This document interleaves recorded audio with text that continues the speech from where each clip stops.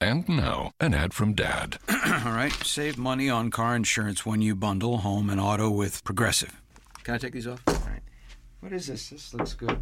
Wow, that's well made. Where did you get this? I'm talking to you with the hair. Yeah, where did you get this? It's good stuff. That's solid. That's not veneer, that's solid stuff. Progressive can't save you from becoming your parents, but we can save you money when you bundle home and auto. Progressive Casualty Insurance Company, affiliates, and other insurers. Discounts not available in all states or situations. This podcast is a member of the Voices of Wrestling Podcasting Network. Visit voicesofwrestling.com to hear the rest of our great podcasts, as well as show reviews, columns, opinions, and updates across the world of wrestling. I don't know Japanese. I speak English. These guys are marks. They're trying to get a pop from you fellas. Yeah. I hear the backstage, all the boys are laughing at that one. You know what? All the fans around the world, they think we're unoriginal because we throw up the too sweet and we yell, suck it. But there's more to us than that. You see, the reason why tag team wrestling is even talked about is because of us. We have kept tag team wrestling relevant for the last decade, and the reason why you guys are booked tomorrow is because we are here in New Japan. And that's a shoot. Tomorrow, we are going to beat these two and keep these championship belts because this is what we do, and this is what we do for a living. Hey, hashtag spoiler alert. This is what's going to happen tomorrow at the Tokyo Dome. Weirdo Trent's going to come strutting to the ring doing that weird thing with his leg that nobody even understands. Rocky's going to bang his chest and go, hey, hey, hey, hey. The same old garbage every year. But the Young Bucks, the greatest tag team on planet Earth, are going to come out to the ring head to toe in gold with the sweetest frickin' gear in professional wrestling history. And we're going to beat you guys in maybe 10 to 12, maybe give Rocky, I don't know, a Meltzer driver or something. We're going to go home, make love to our wives, maybe make more babies, put another design on a t-shirt, and sell 1,500 in 3 days. Because this is what we do.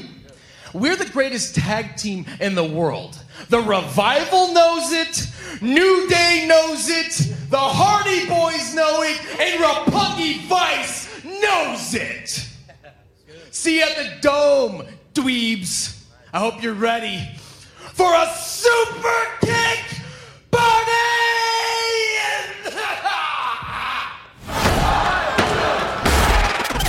Hit my music! You're listening to Music of the Mat on the Voices of Wrestling Podcast Network. Hello, and welcome to Music of the Mat, the podcast devoted exclusively to the music of pro wrestling. It's all part of the Voices of Wrestling Podcast Network.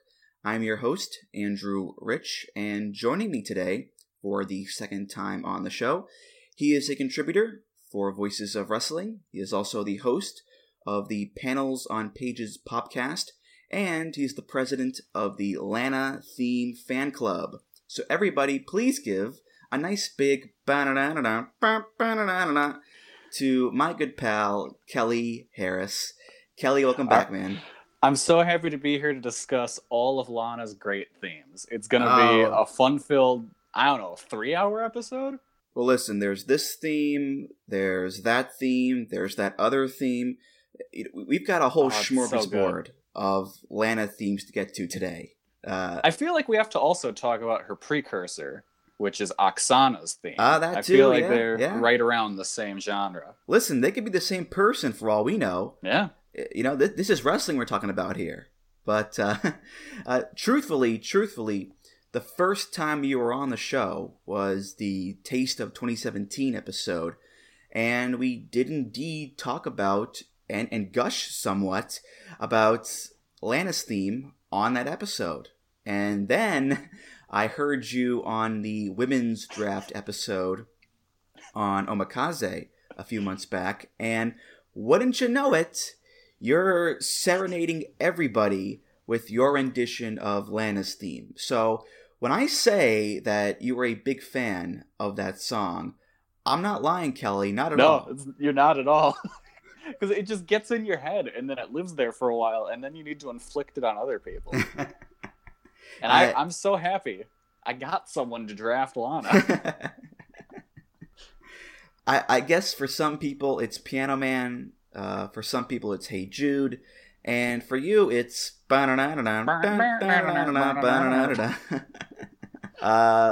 classic. a classic. Yeah, a classic. But anyway, Kelly, you know, it's the end of August now. The G1 is over.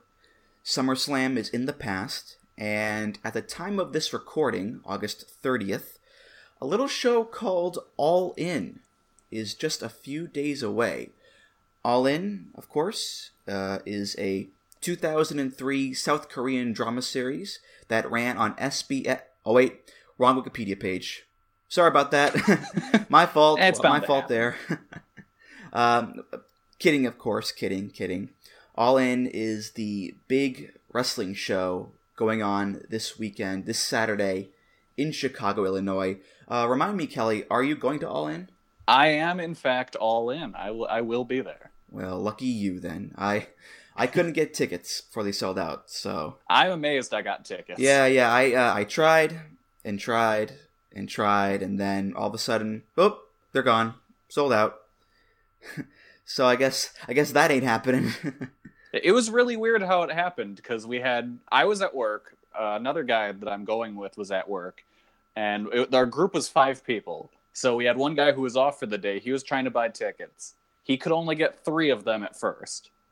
Then he got 1 on its own, and then just nothing. So I try and go on, nothing. My other buddy finally tries last, gets 2 tickets like it's nothing. It's like, how? How does this work? Yeah, I would have liked to have gone, obviously, because a lot of VOW people such as yourself are going. And I want to finally meet you guys in person and hang out and watch wrestling with you and all that stuff. And B, it's a pretty significant event.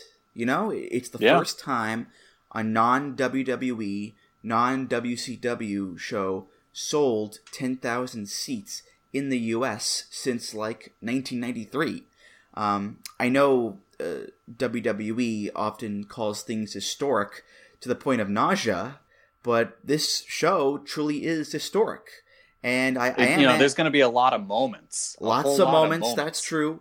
A lot of OMG moments, perhaps. Oh, man. Who knows? But I am envious of people like you and Rich and John Carroll for getting to be a part of it. Yeah, no, when we got our tickets, it was all about, we want to be a big part of this movement to say, screw you, McMahon. Turns out they didn't really need us. Enough people were getting tickets on their own. Yeah. But, I'm still really excited to go. Yeah. The good news is that I did get a ticket for the G1 Supercard in MSG next year. Nice. During Mania weekend. I am going to that one. And I know Rich is going to that too, and Joe's going to that, and Damon and Joel from the Super J-Cast are going as well, and a lot of people are going from VOW, which that event itself is also quite historic. A lot of moments on that show, I'm sure. But so I may have to wait a few more months to meet all my internet friends and trash them in person as opposed to online, but a show like that, I think it'll be worth the wait, Kelly. Yeah, no, I'm really excited to see that show. I don't think I'll be going to Mania weekend this year because I do want to try and make Japan happen. Mm-hmm. And also, I don't know. I don't want to choose what WrestleMania shows I'm going to in August. Yeah, it's quite daunting. It is, because there are so many shows to choose from. And some wrestlers are on this show, and some wrestlers are on that show, and they're going on at the same time. It's very hard to pick sometimes. Yeah. I know, Joe Lanza has his Path to Greatness every year, but even then, it could still be quite hard to choose. Yeah, you kind of are better off going the wacky route, I think, because you get the weirdest show possible in the most memorable time. Mm. Yeah, Mike Spears will be 6 beers deep at Joey Janela's spring break, and then afterwards he'll be like, "Hey, let's go to Kaiju Big Battle, where we'll all drink even more." So it's... You got to do Kaiju. We've done it the past 2 years. I loved it. And especially this past year, seeing Daisuke Sekimoto and Numenori Sawa show up. Yeah, it's going to be a fun time. Or at least the G1 show will be. Yeah. So, but yeah. Now we mentioned All In, Kelly, and All In is being produced by 3 men, 2 of whom, by sheer happenstance, Kelly, happen to be the subjects of today's episode. That's a really big coincidence. It's weird. It's weird. The winds of fate just so happened to blow me in the right direction for this episode, Kelly. So you reached your hand in the Music of the Mat hat and pulled out the name, and it just so happened to be those guys. It just so happens to be these guys. So episode 41, the season premiere, if you will, of this next batch of 10 episodes, we'll be talking about the themes of Matt and Nick Jackson, the Young Bucks. They, along with Cody Rhodes, are the guys putting together All In. And the Young Bucks, they've just been lighting the world on fire these past few years. Multi-time tag team champions in Ring of Honor, PWG, New Japan, countless other promotions. A litany of stellar matches to their name. Quite popular too, as evidenced by their merchandise sales going through the roof. They've got a YouTube channel. They've got Funko Pops. They've got a children's book, for crying out loud. And now, All In, selling out 10,000 seats. And it's really incredible how these 2 good Christian boys, these 2 brothers from Rancho Cucamonga, California, have managed to accomplish so much and reach such great heights in their careers and create this empire of sorts without signing to WWE.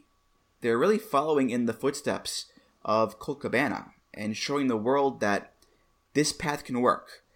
Not everyone can achieve this success, obviously, and it took the Bucks a lot of time and hard work to get where they are today, but it is possible, Kelly.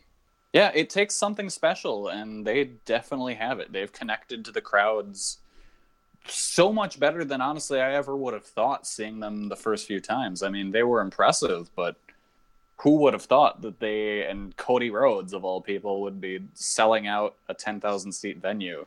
Yeah, I'm trying to think back to when I first saw the Young Bucks. I think it was in... Well, the first time I saw Nick was in that Chikara 4-way with Jigsaw, Ibushi, and Generico. Nice. And I think my first Bucks match proper was also in Chikara around that time, 2009, 2010. I don't remember which one, to be honest, but I remembered liking them a lot because they did a lot of cool shit. Yeah. If you like cool shit in your wrestling matches, watch a Bucks match because chances are you'll see some cool shit. And now it did. I found them because I've never really watched PWG in full, but I would watch like the clip videos on YouTube. Yeah, so that's how I knew them only for years. It's just watching clips of their matches and being like, man, these guys are cool. Yeah, and nowadays I think they've just gotten just better and better. As time has gone on, and in terms of match quality and character work as well.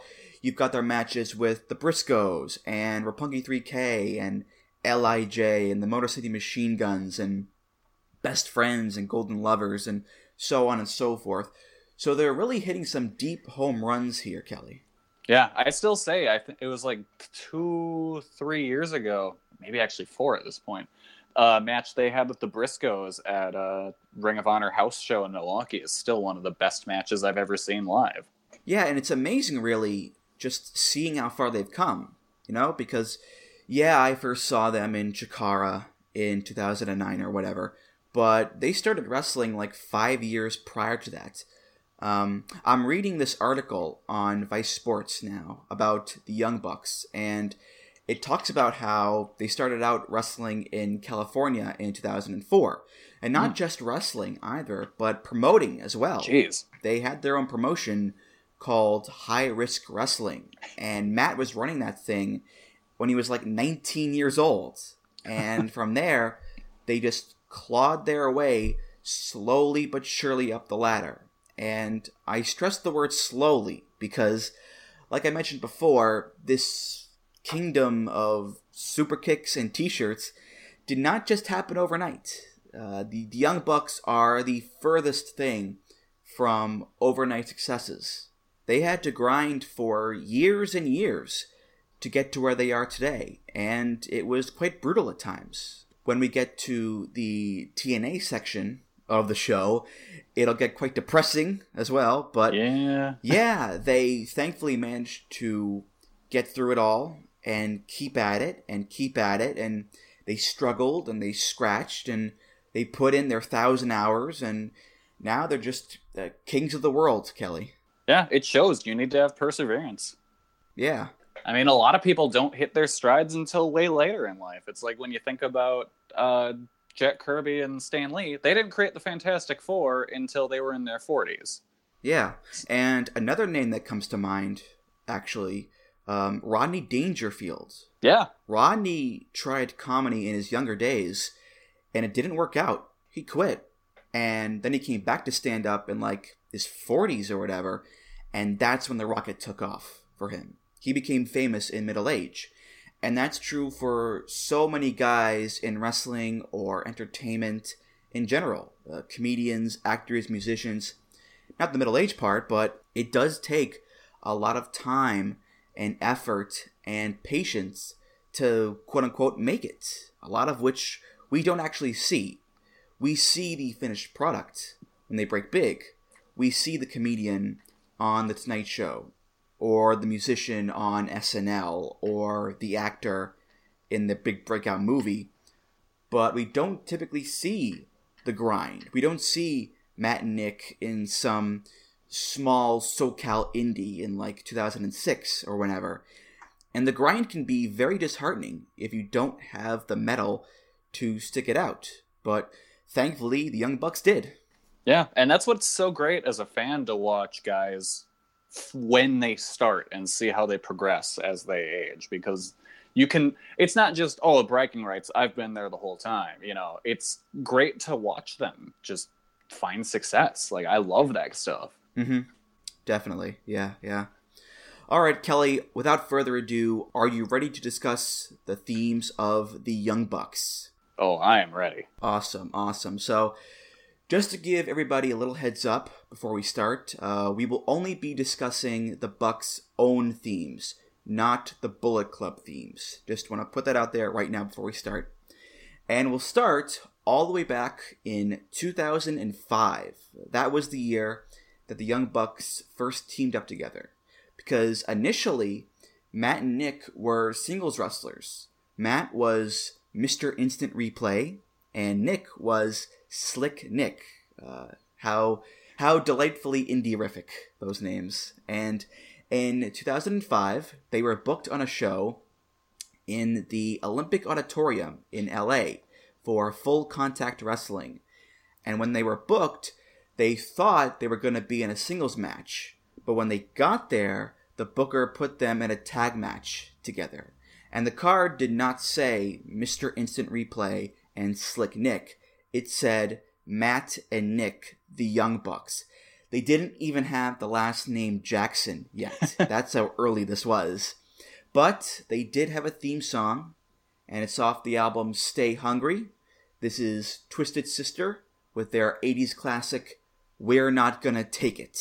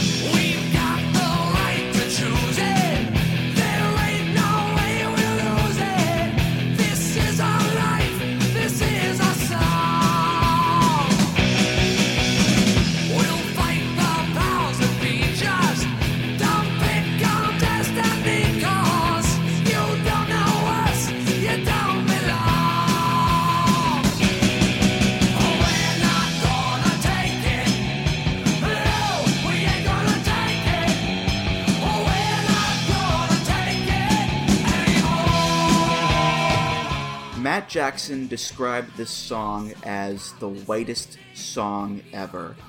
And, it's pretty easy to see where he's coming from. It's Twisted Sister, it's 80s New York glam metal, it's rockin' guitars and bad attitude vocals from Dee Snider. It's a rebellious teenage anthem with a cowbell. So this song is pretty damn white. And the Bucks did not like coming out to this song at all. Again, very understandable. It's straight out of the 80s. It's cliche. Everyone's heard it a million times.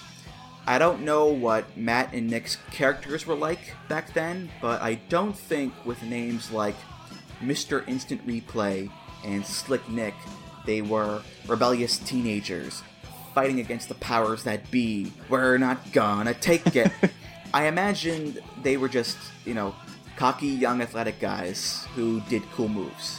And that really doesn't gel with this song at all. No. So, for a first tag team theme, especially one that they did not choose themselves, the Bucks could have had better luck, I think, Kelly. But the funny thing is, in retrospect, it's kind of perfect because it weirdly sets the stage for their whole careers. And it does. The "we're not going to take it," the whole rebellious thing is kind of their whole mission statement as a team, where they're these postmodern wrestlers who spam the one move that really works for them and reference 90s wrestlers that were cool and stuff like that. And they're not sticking to the norm, and it's working, and they're leading this whole, essentially, a rebellion. It's kind of nuts how perfect it worked out for them with this song, when who would have ever thought that it would be fitting? And when they were starting, it wasn't. But now if you do kind of like a retrospective documentary or something on them, this would probably be a decent song you could put in there because it fits. Yeah, I mean, contextually, as an entrance theme, it may not work for the Bucks. But the statements of the song, fighting authority, being free to do what you want to do, like you said, Kelly, that's what the Bucks are all about.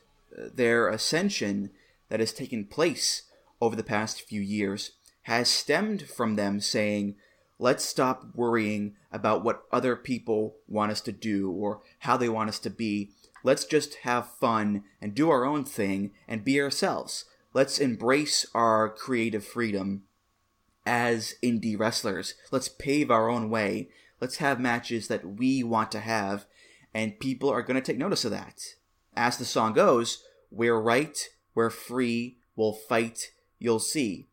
That is the battle cry of both the song and the Young Bucks. Yeah. So, we're not going to take it actually ends up being a funny case of foreshadowing when it comes to the Bucks and their careers, Kelly. And it's even crazier that they didn't pick it out themselves. Like, that's just kind of amazing. And especially now, I didn't know the Young Bucks, that wasn't their name initially. Like, I didn't know they didn't choose that. Yeah, I mean, I don't think the promoter had any deep intentions about it when he gave him this theme. He probably thought, okay, I'm going to call these guys the Young Bucks. I need a theme that represents youth culture, you know, something with some energy, some rockin' tune. My POD Youth of a Nation CD is scratched, so that's out. I'll go with Twisted Sister. I'll go with We're Not Gonna Take It. And in an odd twist of fate, this random choice perhaps became an omen for what the Bucks would come to represent. I kind of imagine this promoter being like Vince McMahon, where this, like, when he had listened to this song, that was the first time he'd ever heard it, like years later. And so it's just like, oh man, this is the hot new track. Oh goddamn. The kids will love it. Somebody get Twisted Sister on the phone. We need this hot new track right now. The kids will love it. Give me that Dee Snider. Yeah. You know, I wouldn't call myself a Twisted Sister fan, per se, but I will always respect Dee Snider for standing up for metal and music in general, really. When he spoke at the PMRC hearing in the 80s. Oh, yeah. For those that don't know, the PMRC was the Parents Music Resource Center, which was this committee that wanted to increase the control that parents had over the music that their kids listened to, that they considered to be obscene or filthy. They wanted to put a warning system on albums that had explicit content, like V for violence, D for drugs, S for sex, stuff like that. And they also had a list of songs called the Filthy 15, which were the 15 most objectionable songs at the time, according to them. One of which was We're Not Gonna Take It by Twisted Sister. And at the hearing, one of the people that they invited to speak was Dee Snider. And Dee Snider shows up with the big frock of frizzy, blonde 80s hair. It's the biggest his hair has probably ever looked. It's massive. Like, if you watch the video, it's just enormous. Yeah. But that's not it, though. That's not it. He's got the cut-off denim, the skin-tight jeans, the snakeskin boots. He looks like a proper dirtbag, and he's proud of it. And the people on the PMRC are kind of looking around, kind of giggling to themselves. Oh, what's this idiot rocker going to scream at us now about? And he doesn't yell. He doesn't swear. He just reads his speech, and he's calm. He's clear. He defends himself quite well against all the accusations and the character assassinations that the PMRC have against his music and his lyrics. And the PMRC are scrambling, and they're trying to jab at him, but he just knocks them all back. So I have nothing but respect for Dee Snider for defending himself and standing up against censorship. Yeah. Yeah, and looking back, like, he's probably the best person you could have sent. Because there aren't many guys in rock at that time who were as kind of coherent, I guess, as he was. I mean, now that he's like clean, you could have sent like a Nikki Sixx, but back then, God, that would have been a nightmare. Yeah. Well, the other two musicians who spoke against the PMRC at the hearing were John Denver and Frank Zappa. So you've got Dee Snider, John Denver, and Frank Zappa, which is the King of Trios team I want to see there, Kelly. You gotta admit. That's a solid jam. Yeah. Semifinals at least. You gotta imagine, right? Yeah. So eventually, the Young Bucks did get last names, Jackson, and eventually they did get a new theme song, which they had for years and years all across the indie scene. And when you think of indie wrestling in the 2000s, you think of nu metal, you think of hip-hop, but when it comes to the Young Bucks, you think of Hanson. Not War Machine Hanson, not Stan Hansen, the 90s pop rock band Hanson. Off the album Middle of Nowhere, this is, of course, MMMBop.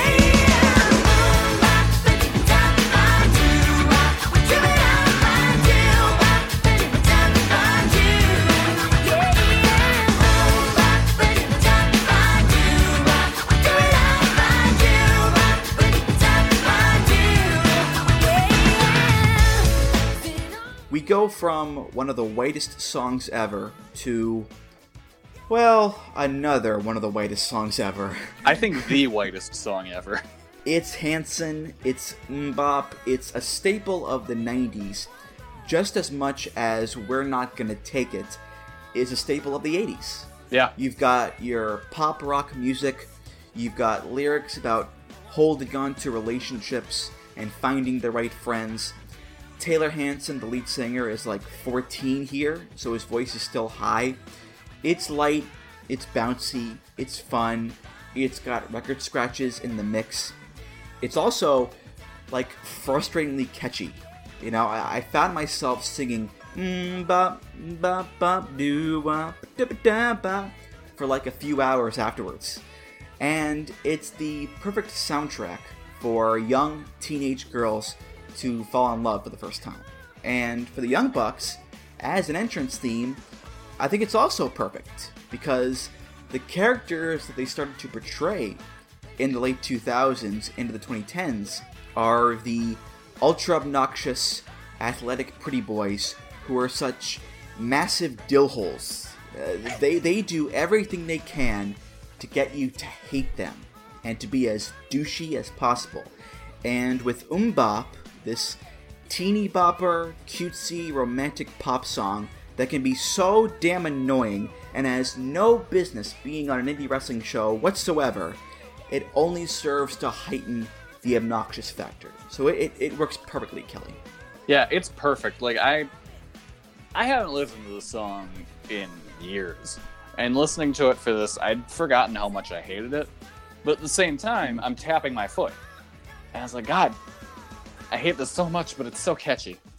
It's so catchy.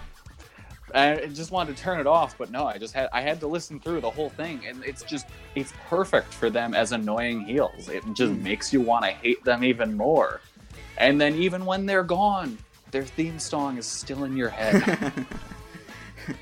Yeah, and the reason they started using MMMBop in the first place is because some fans heckled them at a show once, calling down the Hanson brothers, because, you know, they got the long hair and they're pretty boys and they're brothers.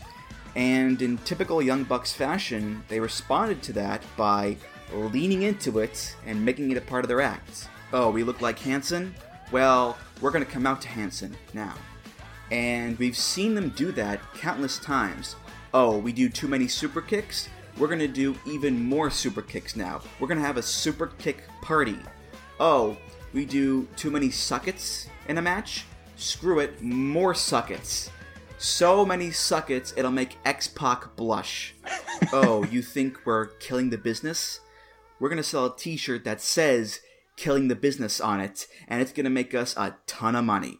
You know, the Meltzer driver, the fringe, that one outfit they have with their faces all over it. That was my favorite one. I loved that one. It's all about being ridiculous and colorful and bold and out there and obnoxious as all hell. And when you come out to a song like MMMBop, which is very much the antithesis of what a typical indie wrestling theme sounds like, it's par for the course with the Bucks, because it instantly says, we're not like everybody else. We're doing our own thing, and we don't care. Deal with it. Yep. And if you don't like it, good. That's the point. Exactly, yeah. It's funny, I have no memory of the MMMBop craze, actually. I think I was a little too young at the time. I do remember the Britney Spears explosion. Yeah. I remember NSYNC and the Backstreet Boys. My sister, of course, had all the albums, and this was still a time when MTV still actually played music videos with some regularity, and they were all over that. But, yeah, no memories of MMMBop or Hanson. For MMMBop, I'm aware it existed. Like, I remember the song. Like, I know it happened, but I never really remembered the craze around it. But, like, this was, you know, around the time when you had things like the Baha Man and stuff like that. I remember back when I can't remember how old I was, but it was the Nickelodeon Kids' Choice Awards. And my friends being very upset with me that I did not agree that the Baha Men's Who Let the Dogs Out should win Best Song. I feel like I was in the right, and history sided with me. Well, when I was a kid, my mom bought me the Baha Men CD. Of course, I only listened to that one song, Who Let the Dogs Out, and nothing else. I just listened to that one song on the album full of songs that my mom bought for me at, I don't know, like Strawberries or some other chain that's now gone the way of the dodo. Have you ever gone back and listened to what else is on that album? I have no idea what's on it, and I don't care what's on it, to be honest with you. I've never really thought about that. It's like, wait, that had to be on an album. They've got to have more than just that song. I wonder what the rest sounds like. Yeah. Oh, now I have something to look up on Prime Music. Yeah, that'll be your goal for today, I suppose. But, yeah, when I was listening to MMMBop for this episode, it was actually a bit new to me. And, I understand why people would find this song annoying. I do. I'm sure if I heard this song nonstop in the 90s, I would want to just cut my ears off at some point. But, honestly, I actually kind of like it. I found myself tapping my toes to it, Kelly. Yeah, and it's a catchy song. Like I said, I hate it, but it's still really catchy. I can't really knock it. Like, it's not terrible. It's just very annoying. So at the very end of the 2000s, December 2009, Matt and Nick get a tryout with Total Nonstop Action Wrestling. They wrestle the Motor City Machine Guns in a dark match, and lo and behold, they manage to impress TNA management enough that they earn contracts. The Young Bucks sign with TNA for a year, and first things first, they get new names. Matt Jackson becomes Max Buck, Nick Jackson becomes Jeremy Buck, and the tag team becomes Generation Me. So these are very exciting times for the boys. I'm sure it'll all work out great, Kelly.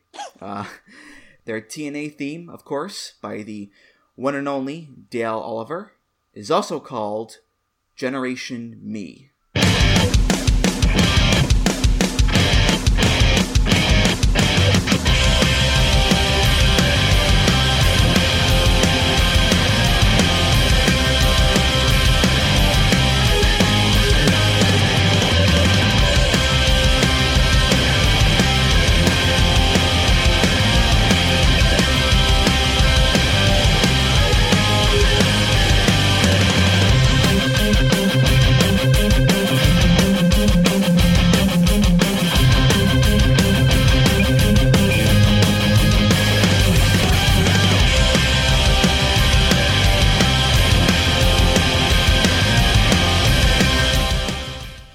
Song trend continues here, Kelly. Oh, it does. It really does. I'm going to say that pretty much almost all of the songs on this episode are blatantly white.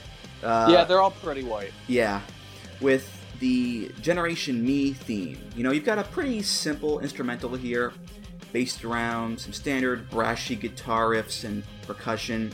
Has two verses, and it just kind of repeats between the two, back and forth for 2 minutes. Before it ends. It reminds me of your typical pop-punk band of the late 90s, early 2000s. Blink-182, Sum 41, a bit of Green Day in there as well, I think. Yeah, totally. Basically, any band you would see on the Warped Tour, pretty much. And I suppose what Dale Oliver is going for here is that with a name like Generation Me, young, brash, loud, let's go with some pop-punk, which is a reasonable road to go down. And the song is okay, it's fine, but it's also just so generic and unmemorable in any way, really, to me. Goes in one ear, out the other. Yeah, this was the first I had heard it, because at this point I wasn't watching TNA. This is after the Hogan stuff, right? No, this is during the Hogan run. Okay. So yeah, pretty much right when the Hogan stuff started, that's when I tapped out on TNA and stopped watching. So I missed their whole run. So yeah, this is the first time I'm hearing the song, and I liked it well enough. Like, it, as you said, it's pretty generic, but the guitar stuff sounds cool. It's like you said, it's pop punk. It seems a little on the heavier side, so I guess, yeah, Sum 41 is a decent comparison, because they are very, very pop punk, but they did every now and then put in heavier guitars. Mm-hmm. The one thing, the feeling it gave me was I felt like I should be watching the Power Rangers fight something while I was listening to this. Like, it just sounded like there should be some sort of monster, I don't know, like maybe Suicide pops up, or there's a bunch of Suicides. They're all the bad, the lower tier bad guys, and now the Power Rangers are fighting them. I think that music fits. Yeah, it is very go, go, go, upbeat, high energy, but there are no vocals, there's not much variety to it as well. So again, it's not bad per se, there's just nothing of substance to it either. With how it loops, it kind of reminds me of like a mid-tier NXT theme. Mm-hmm. Yeah, like someone would have this theme during the Cruiserweight Classic, you know? Yeah. And then later on, they would get a different theme. Yeah. Speaking of Cruiserweight Classic music, am I the only one that really liked TJP's Cruiserweight Classic music? I'm trying to remember it, to be honest with you. I loved that song. Like, it was just, it felt like a normal song. It was much better than his Mega Man music. Well, I liked the Grand Metalik CWC theme he had. Yeah, that was good too. I like that a lot. That was a good one too. Yeah, a lot of them I don't remember. I mean, I suppose it's fitting that the Generation Me theme is so unmemorable and ineffectual because the Generation Me run itself was so unmemorable and ineffectual. I mean, they had some good matches with the Guns and they got on pay-per-view a few times, but nobody looks back on that Gen Me run, that era of the Bucks with any fondness, you know, or nostalgia, because it sucked. They were never given a serious push. They lost way more matches than they won, including to teams like Inc. and Eric Young and Orlando Jordan and Matt Hardy and Eric Bischoff. Look that one up, folks. Oh, God. They were put in storylines that went nowhere. At one point, they were split up. TNA had them in singles roles, feuding with each other in the X Division, and then 1 week, boop, they're back together. No payoff, no fanfare. So the two ultimately go hand in hand with each other with just how unremarkable they are. I'm trying to remember who Inc. was. I'm guessing one of them was Shannon Moore. Shannon Moore and Jesse Neal. Okay, I don't even remember who Jesse Neal was. Jesse Neal had the giant mohawk. Wow, and I might just not have any idea who that dude is. He was also the guy who it was revealed that he was on food stamps while working for TNA. Oh, okay, I've him. heard that. Okay. That was him. Oh. Yeah, dark times, certainly. Dark times for TNA. Yeah. And dark times for the Bucks, too. I mean, oh God, yeah. When I mentioned earlier about the road that the Bucks have been on, being brutal at times, the TNA run is the quintessential example of this. This is their lowest point for sure, because eventually TNA Creative had nothing for them, so they just sat at home on a pay-per-appearance contract with no appearances, and things got really grim. I mean, by the time the Bucks left TNA in like July 2011, they were at rock bottom, both financially and emotionally. Matt's wife was pregnant at the time. They were on the verge of being evicted from their apartment.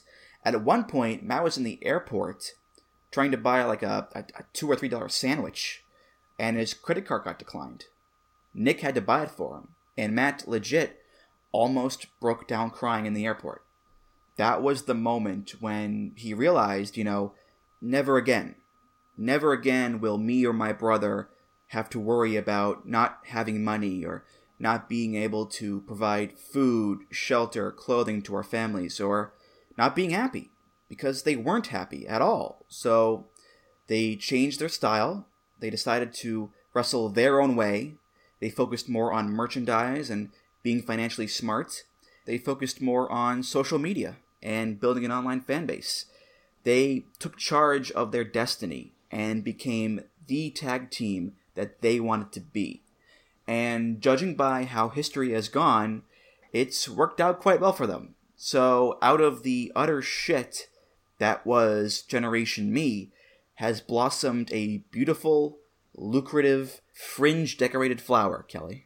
Yeah, going back to what we said earlier, it's all about the perseverance. Yeah. Let's move on to another promotion now, Ring of Honor, which, over the past few years, has become one of the exclusive promotions which the Young Bucks are assigned to. They debuted in ROH in 2009 and had been there on and off for a number of years before signing exclusive contracts in 2015, and ever since then they've been two of Ring of Honor's biggest stars, headlining shows, winning titles, selling tickets, the whole shebang-a-bang. Their theme in ROH is by Blue Sun. It's called War of Nerves.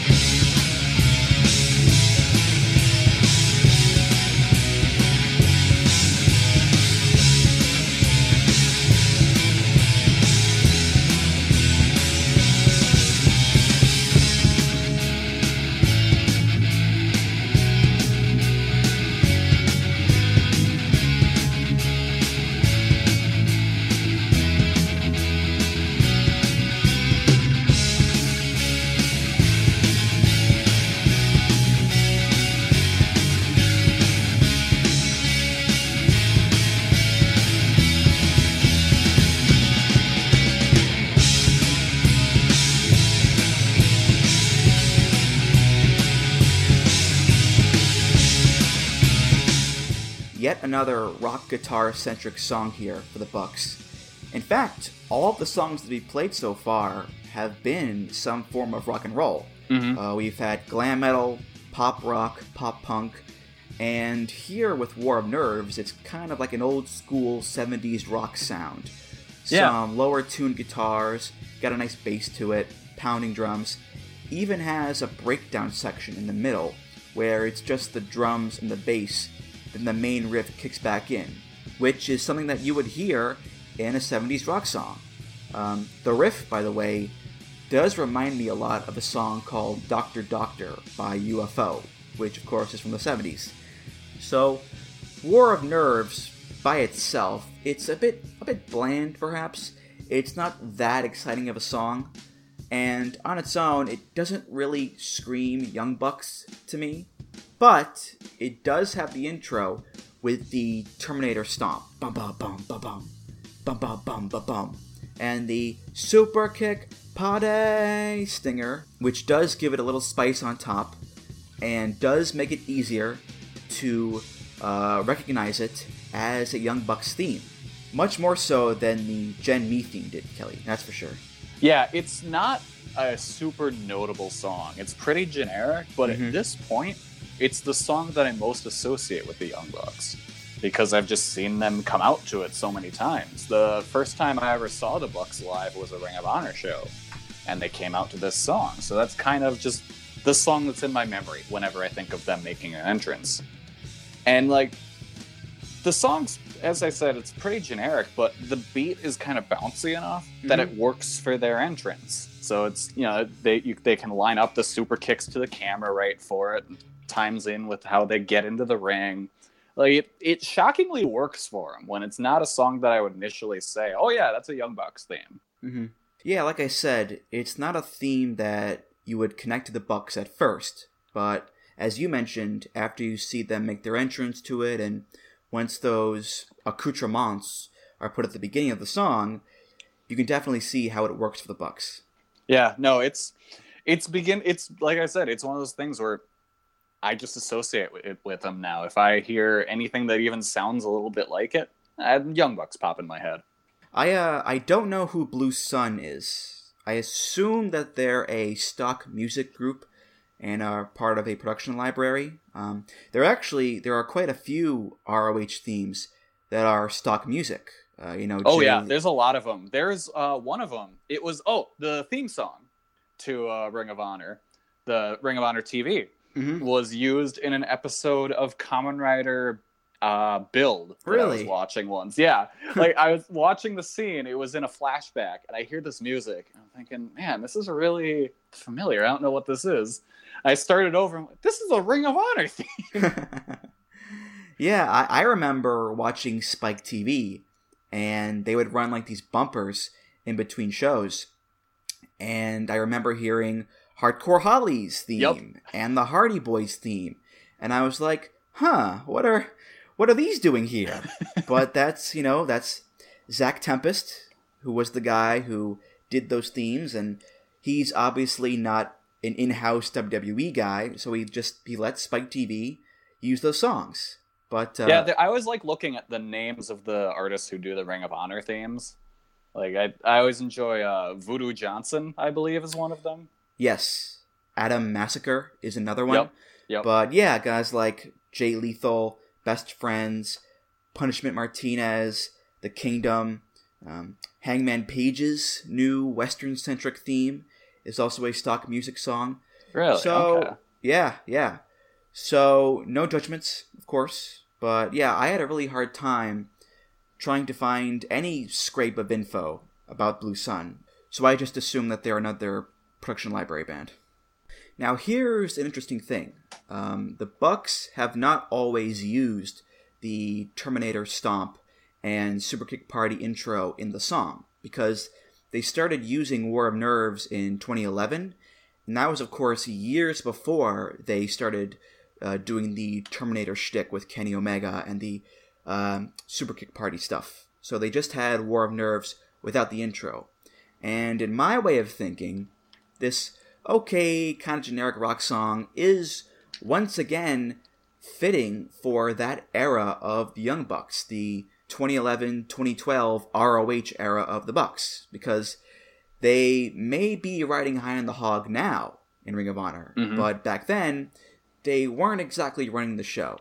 It was, quite frankly, another go-nowhere run, because at that point, Jim Cornette was booking ROH, and he is not the biggest fan of the Young Bucks, that's for sure. Oh, you don't really? I figured they'd be his favorite. Shocking, I know. Totally shocking. But yeah, as we got into the spring and summer of 2012, their appearances in ROH became fewer and fewer. Whenever they did show up in ROH, they were losing often. And eventually in August 2012, they left Ring of Honor. And they wouldn't come back until like a year later, when Jim Cornette left ROH and Delirious took over as head booker. Thankfully, they did have other indie promotions to fall back on and sustain their income. But yeah, that year or so in ROH was another misfire in their career, for sure. Yeah, no, there was that dark time, but again, darkness before the dawn. It's funny, I'm actually reminded of King of Trios 2012, when the Young Bucks teamed up with Mike Bennett as Team ROH. The joke, of course, being that the Young Bucks at that point had already left ROH. So it was kind of funny to have their team be called that, Kelly. That's one I always mean to go back and watch. It's pretty good. I've always heard it's awesome. There's a lot of good stuff from that year. Yeah. So the other promotion that the Young Bucks call home these days is New Japan Pro Wrestling. They debuted in New Japan in 2013 in the Super Junior Tag Tournament. They won it. Then they won the IWGP Junior Tag Team Championship, just like that. They're 7-time Junior Tag Team Champions, and currently they are the IWGP Tag Team Champions in New Japan's Heavyweight Division. Their New Japan theme is by Inosuke Kitamura. It's available on NJPW Greatest Music 3. It's called Double Barrel.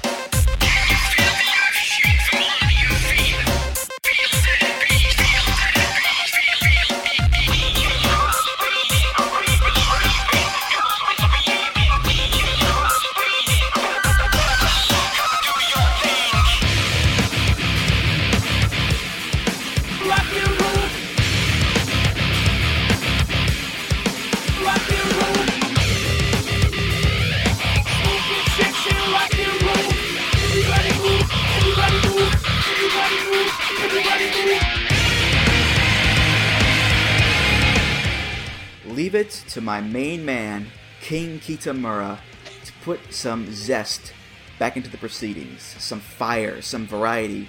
Yes, more rock and roll, more metal, but the rock and metal here pack a real punch. There's a real force behind those main guitar riffs, a real visceral quality to them, which I think was sorely lacking in prior themes. And speaking of variety, it's not just rock and roll, it's not just metal. You've got a lot of electronic bits and bobs in there as well. Some keyboards popping in and out, some processed percussion sounds, some more record scratching as well, and much of the vocals in the song that we get are heavily processed and computerized. They sound kind of like GLaDOS from Portal, rock and roll. Everybody. Yeah, they almost sound like a speech to text. Yeah. Everybody move, everybody move. So the main takeaway that I get from this song is that, hey, at least it's not another generic rock instrumental. And Kelly, that's not a bad thing, that's a good thing. It is. Yeah, I gotta be honest, this song, it's not my favorite, but it sounds really cool when they're walking to the ring. Like, it just, how it kind of echoes in the arena just has a cool effect, and it just sounds really nice in a bigger, and the bigger the venue is, the cooler their entrance sounds. Listening to it just on its own doesn't really work for me, but I think it really, it's a big venue song. Like, I like it in that regard.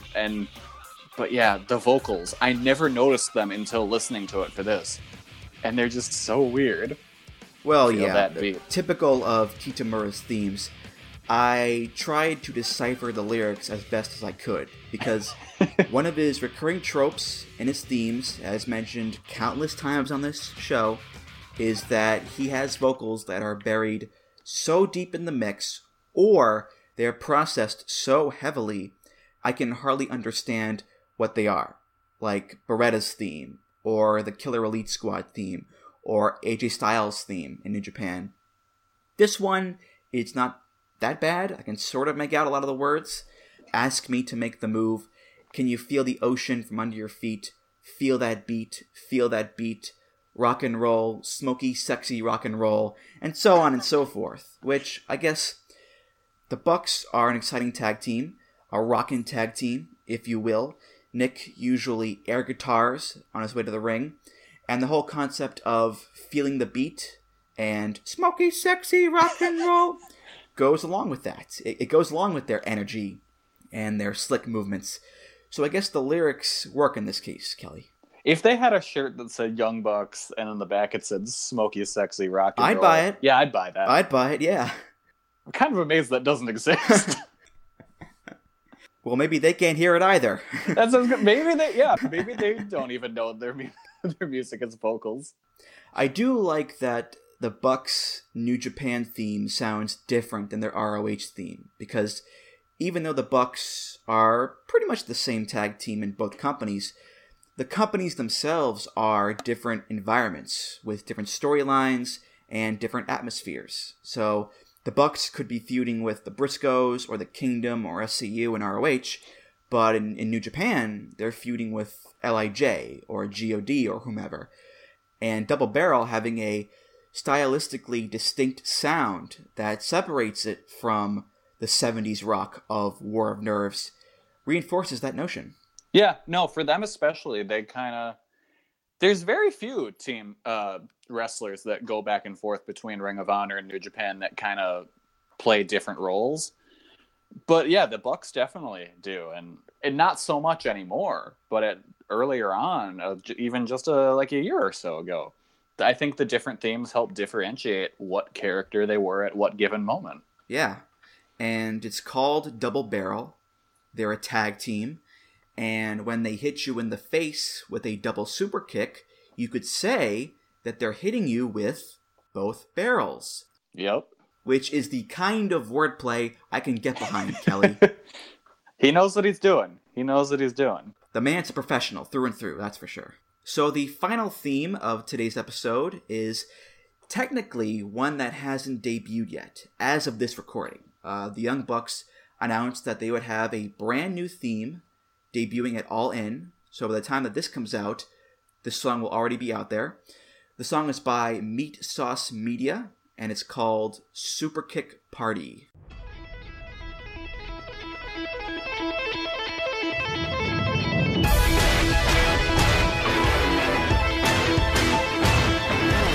Super Kick Party!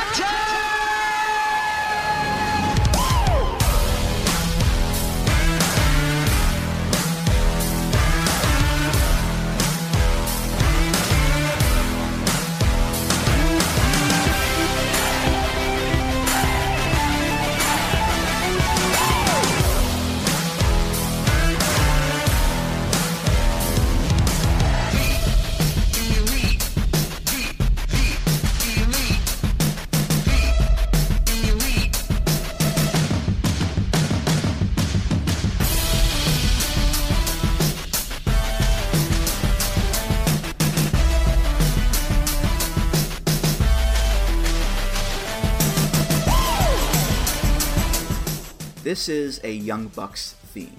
Dare I say it's the ultimate Young Bucks theme, because it's really taking the essence of the Young Bucks and boiling it down into a song.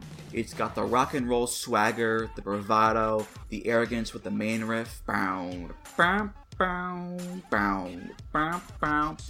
It's got the epic guitar work that opens the song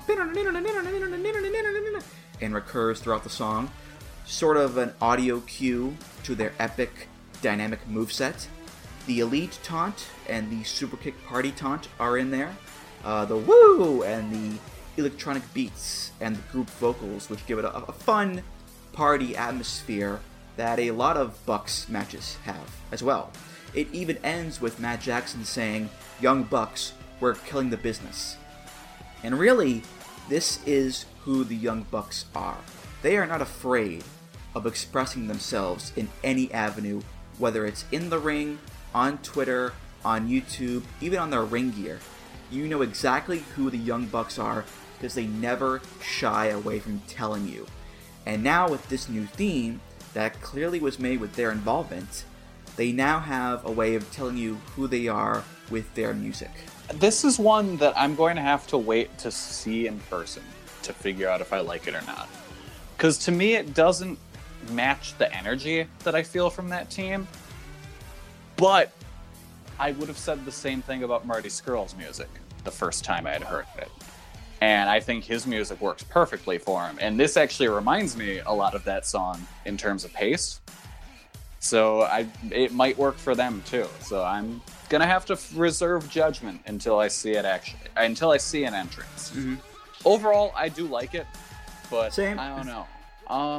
I didn't think to look this up until just this moment. But is Meat Sauce Media, is that their dad? No. They are actually a brand new production company. And they formed this year. And the song is literally their first project. Which, hey, not bad for your first song, right? No. Making a theme for, like, the hottest tag team in wrestling just in time to debut it at All In, the hottest show around right now. And on their website, they say that they specialize in music for combat sports and sports entertainment. So we'll see going forward which wrestling personalities that Meat Sauce Media make music for. Yeah, if it's a success, who knows? Who might be blowing up their phone? Mm-hmm. Yeah, I'm honestly a little surprised that this wasn't like a Papa Buck original. Mm-hmm. Especially with how he does all the music for being the Elite. Yeah. See, actually, I like this song quite a bit. It's kind of towards the top end of Bucks themes, in my opinion. And it's funny, you mentioned the Power Rangers earlier. I have seen online people compare this song to a Power Rangers song. Would you say that's a fair comparison to make, Kelly? I can see it. Yeah, I think it's not as fast as a Power Rangers song would typically be. But yeah, no, I could see it. Yeah, I think it does have that same kind of heroic, over-the-top kind of rock and roll vibe to it. You know, that kind of thing. I mean, all I picture is the Bucks, like, super kicking the Putty Patrol. You know, just one after the other. Bam, bam, bam, bam. Yeah, I'm surprised they should do something. I want the Young Bucks Rangers. Let's make this happen. Well, they've got the color scheme for it. You know, Yeah. they've got the blue and green and red and all that stuff. It could happen. Yeah, I just looked it up. The original Power Rangers music, that was all made by a guy named Ron Wasserman. And I feel like he could get into the wrestling music business and make some good money. Definitely, definitely. So that was the theme history of the Young Bucks. Matt and Nick Jackson, one of my favorite tag teams around, and one of the best tag teams ever, in my opinion. They're just so damn good. Yeah. And whether it's an ROH show, a New Japan show, PWG, wherever, when the Bucks step into the ring, you're going to enjoy yourself. I saw them wrestle Bushi and Hiromu at War of the Worlds a few months back, and they tore the goddamn house down. Best match of the night, which you can say about a lot of Bucks matches, of course. So, All In is this Saturday, and I wish Matt, Nick, and Cody good luck. I hope it goes off without a hitch. Of course, this being indie wrestling, chances are there will be plenty of hitches. Oh, of course. More hitches than you can shake a stick at. But seriously, though, the Young Bucks, all their hard work, all their effort, all their struggles, I think they deserve a win here. Oh, absolutely. They deserve to be kings of the wrestling world right now. What about you, Kelly? Any final thoughts on the Young Bucks? They're one of my favorite tag teams. They're some of my favorite wrestlers.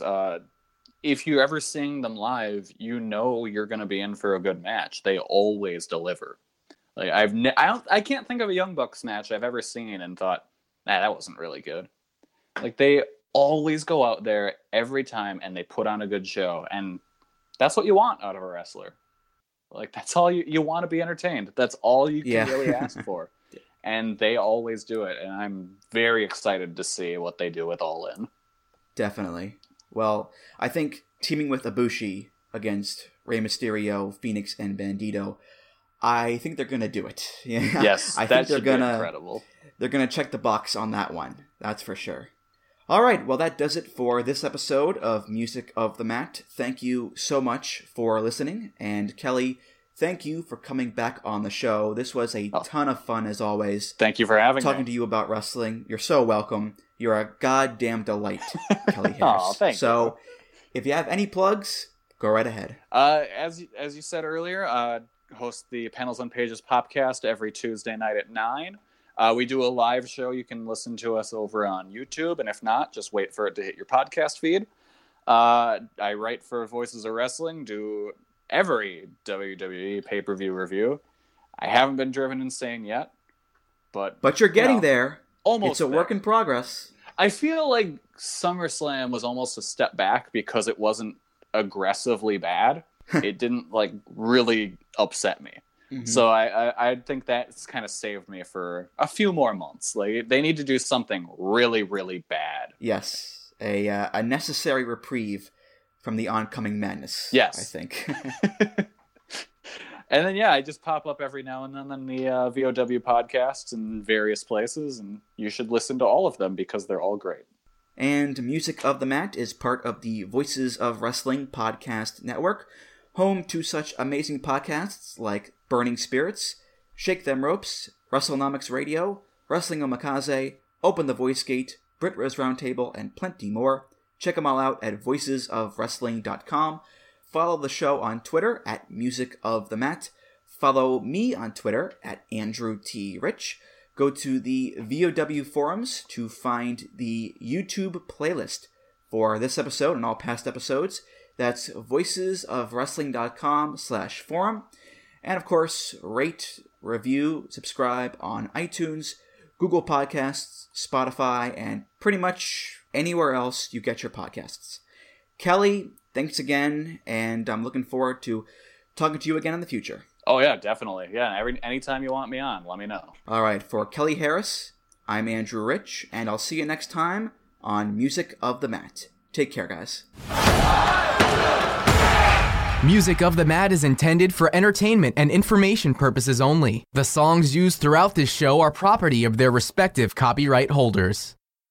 Paid non-attorney spokesperson. Janelle & Associates Law Firm with principal office in Houston, Texas is responsible for the content of this ad. Attention all active or retired military. If you are diagnosed with tinnitus or hearing loss after using yellow and black or yellow and olive dual-ended earplugs, you may be entitled to significant cash compensation. These earplugs permitted damaging sounds to enter the ear canal. If you served in the military and were later diagnosed with hearing loss or tinnitus, call 800-871-7344 right now to see if you qualify for significant cash compensation. The manufacturer knew of the defects but did not warn its customers. Complaints allege that the manufacturer manipulated test results to make it appear that the plugs met government standards. If you deployed to Iraq or Afghanistan anytime from 2003 through 2015 and are now suffering from diagnosed hearing loss or tinnitus, you may be entitled to significant cash compensation. Call 800-871-7344 right now. Hurry, time is limited. Call 800-871-7344 now to see if you qualify for cash compensation. Call 800-871-7344. That's 800-871-7344. 800-871-7344.